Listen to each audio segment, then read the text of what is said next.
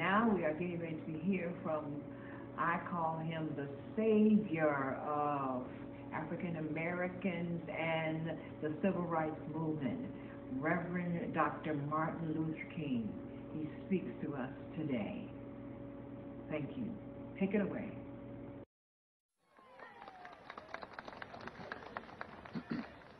Mr. Chairman, distinguished platform associates, fellow Americans,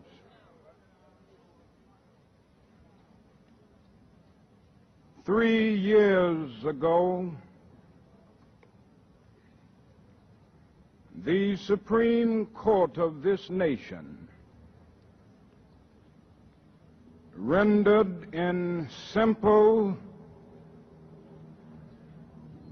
eloquent, and unequivocal language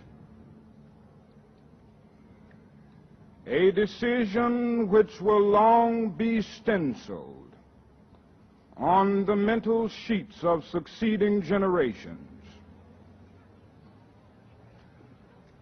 For all men of goodwill,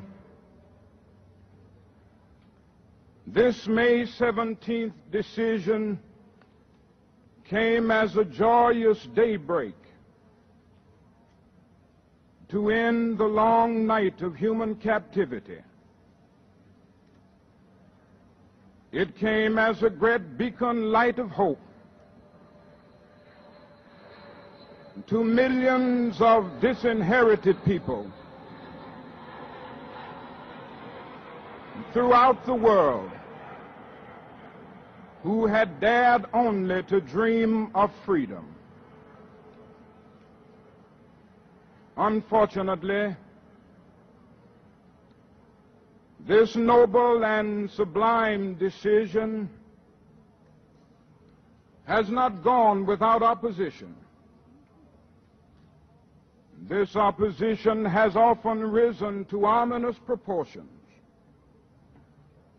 Many states have risen up in open defiance. The legislative halls of the South ring loud with such words as interposition and nullification. But even more, all types of conniving methods are still being used to prevent Negroes from becoming registered voters. The denial of this sacred right is a tragic betrayal of the highest mandates of our democratic tradition. So our most urgent request to the President of the United States and every member of Congress is to give us the right to vote. Give us the ballot, and we will no longer have to worry the federal government about our basic rights. Give us the ballot, and we will no longer plead to the federal government for passage of an anti-lynching law. We will, by the power of our vote, write the law on the statute books of the South and bring an end to the dastardly acts of the hooded perpetrators of violence. Give us the ballot, and we will transform the salient misdeeds of bloodthirsty mobs into the calculated good deeds of orderly citizens. Give us the ballot, and we will fill our legislative halls with men of goodwill and send to the sacred halls of Congress men who will not sign a Southern manifesto because of their devotion to the manifesto of justice. Give us the ballot, and we will place judges on the benches of the South who will do justly and love mercy. And we will place at the head of the southern states governors who have felt not only the tang of the human, but the glow of the divine. Give us the ballot, and we will quietly and nonviolently, without rancor or bitterness, implement the Supreme Court's decision of May 17, 1954. In this juncture of our nation's history, there is an urgent need for dedicated and courageous leadership. If we are to solve the problems ahead and make racial justice a reality, this leadership must be fourfold. First, there is need for strong, aggressive leadership from the federal government. So far, only the judicial branch of the government has evinced this quality of leadership. If the executive and legislative branches of the government were as concerned about the protection of our citizenship rights as the federal courts have been, then the transition from a segregated to an integrated society would be infinitely smoother. But we so often look to Washington in vain for this concern. In the midst of the tragic breakdown of law and order, the executive branch of the government is all too silent and apathetic. In the midst of the desperate need for civil rights legislation, the legislative branch of the government is all too stagnant and hypocritical. This dearth of positive leadership from the federal government is not confined to one particular political party. Both political parties have betrayed the cause of justice. The Democrats have betrayed it by capitulating to the prejudices and undemocratic practices of the Southern Dixiecrats. The Republicans have betrayed it by capitulating to the blatant hypocrisy of right-wing reactionary Northerners. These men so often have a high blood pressure of words and an anemia of deeds.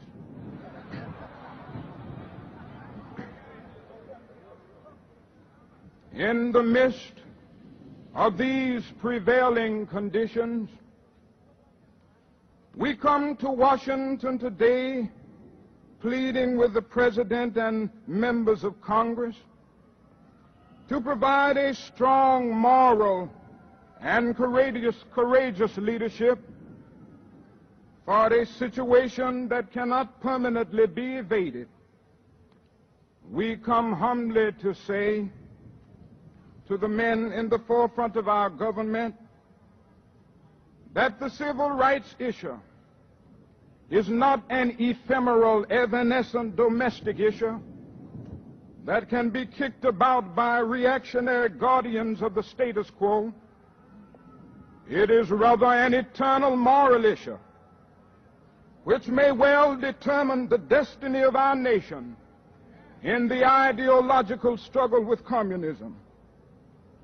The hour is late. The clock of destiny is ticking out. We must act now before it is too late. A second area in which there is need for strong leadership is from the white Northern liberals. There is a dire need today for liberalism which is truly liberal. What we are witnessing today in so many northern communities is a sort of quasi-liberalism which is based on the principle of looking sympathetically at all sides. It is a liberalism so bent on seeing all sides that it fails to become committed to either side. It is a liberalism that is so objectively analytical that it is not subjectively committed. It is a liberalism which is neither hot nor cold, but lukewarm. We call for liberalism from the North which will be thoroughly committed to the ideal of racial justice and will not be deterred by the propaganda and subtle words of those who say, slow up for a while, you're pushing too fast. A third source that we must look to for strong leadership is from the moderates of the white South. It is unfortunate that at this time the leadership of the white South stems from the closed-minded reactionaries. These persons gain prominence and power by the dissemination of false ideas and by deliberately appealing to the deepest hate responses within the human mind. It is my firm belief that this closed-minded, reactionary, recalcitrant group constitutes a numerical minority. There are in the white South more open-minded moderates than appears on the surface. These persons are silent today because of fear of social, political, and economic reprisals. God grant that the white moderates of the South will rise up courageously, without fear, and take up the leadership in this tense period of transition. I cannot close without stressing the urgent need for strong, courageous, and intelligent leadership from the Negro community. We need a leadership that is calm and yet positive. This is no day for the rabble-rouser, whether he be Negro or white. We must realize that we are grappling with the most weighty social problem of this nation. And in grappling with such a complex problem, there is no place for misguided emotionalism. We must work passionately and unrelentingly for the goal of freedom, but we must be sure that our hands are clean in the struggle. We must never struggle with falsehood, hate, or malice. We must never become bitter. I know how we feel sometimes. That is the danger that those of us who have been forced so long to stand amid the tragic midnight of oppression, those of us who have been trampled over, those of us who have been kicked about, that is the danger that we will become bitter. But if we will become bitter and indulge in hate campaigns, the new order which is emerging will be nothing but a duplication of the old order. We must meet hate with love. We must meet physical force with soul force. There is still a voice crying out through the vista of time, saying, love your enemies, bless them that curse you, pray for them that despitefully use you. Then and only then can you matriculate into the university of eternal life. That same voice cries out in terms lifted to cosmic proportions, he who lives by the sword will perish by the sword. History is replete with the bleached bones of nations that failed to follow this command. We must follow nonviolence and love. Now, I'm not talking about a sentimental, shallow kind of love. I'm not talking about eros, which is a sort of aesthetic, romantic love. I'm not even talking about philia, which is a sort of intimate affection between personal friends. But I'm talking about agape. I'm talking about the love of God in the hearts of men. I'm talking about a type of love which will cause you to love the person who does the evil deed while hating the deed that the person does. We've got to love. That is another warning signal. We talk a great deal about our rights, and rightly so. We proudly proclaim that 3/4 of the peoples of the world are colored. We have the privilege of noticing in our generation the great drama of freedom and independence as it unfolds in Asia and Africa. All of these things are in line with the unfolding work of providence. But we must be sure that we accept them in the right spirit. We must not seek to use our emerging freedom and our growing power to do the same thing to the white minority that has been done to us for so many centuries. Our aim must never be to defeat or humiliate the white man. We must not become victimized with a philosophy of black supremacy. God is not interested merely in freeing black men and brown men and yellow men, but God is interested in freeing the whole human race. And we must work with determination to create a society, not where black men are superior and other men are inferior and vice versa, but a society in which all men will live together as brothers and respect the dignity and worth of human personality. We must also avoid the temptation of being victimized with the psychology of victors. We have won marvelous victories. And through the work of the NAACP, we have been able to do some of the most amazing things of this generation. And I come this afternoon with nothing but praise for this great organization, the work that it has already done and the work that it will do in the future.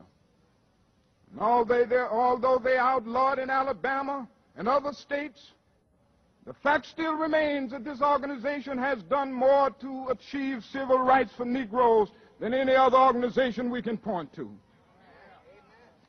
certainly this is fine. But we must not, however, remain satisfied with a court victory over our white brothers. We must respond to every decision with an understanding of those who have opposed us, and with an appreciation of the difficult adjustments that the court orders pose for them. We must act in such a way as to make possible a coming together of white people and colored people on the basis of a real harmony of interest and understanding. We must seek an integration based on mutual respect. I conclude by saying that each of us must keep faith in the future. Let us not despair. Let us realize that as we struggle for justice and freedom, we have cosmic companionship. This is the long faith of the Hebraic Christian tradition, that God is not some Aristotelian unmoved mover who merely contemplates upon himself. He's not merely a self-knowing God, but another loving God, forever working through history for the establishment of his kingdom. And those of us who call the name of Jesus Christ find something of an event in our Christian faith that tells us this. That is something in our faith that says to us, never despair, never give up, never feel that the cause of righteousness and justice is doomed. That is something in our Christian faith at the center of it, which says to us that Good Friday may occupy the throne for a day, but ultimately it must give way to the triumphant beat of the drums of Easter. That is something in our faith that says evil may so shape events that Caesar will occupy the palace and Christ the cross. But one day that same Christ will rise up and split history into A.D. and B.C., so that even the life of Caesar must be dated by his name. There is something in this universe which justifies Carlyle in saying no lie can live forever. There is something in this universe which justifies William Cullen Bryant in saying truth crushed to earth will rise again.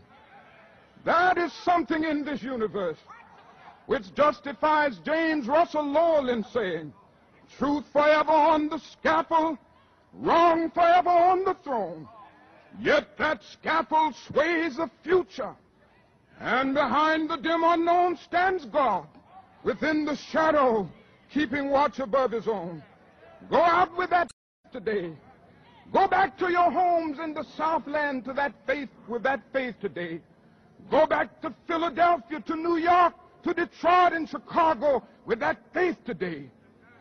The universe is on our side in the struggle. Stand up for justice. Sometimes it gets hard, but it is always difficult to get out of Egypt.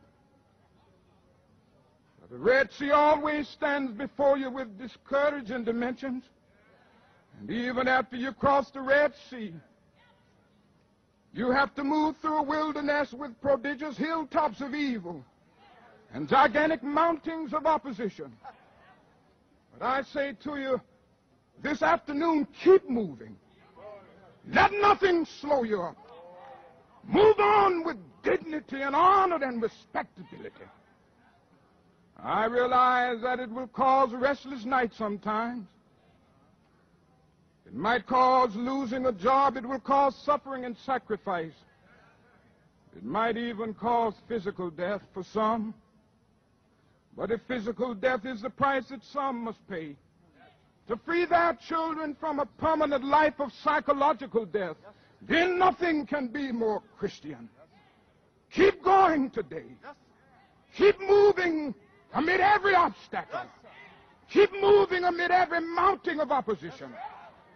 And if you will do that with dignity, when the history books are written in the future, the historians will have to look back and say, there lived a great people. A people with fleecy locks and black complexion. But a people who injected new meaning into the veins of civilization. A people which stood up with dignity and honor and saved Western civilization in her darkest hour. A people that gave new integrity and a new dimension of love to our civilization. And when that happens, the morning stars will sing together, and the sons of God will shout for joy.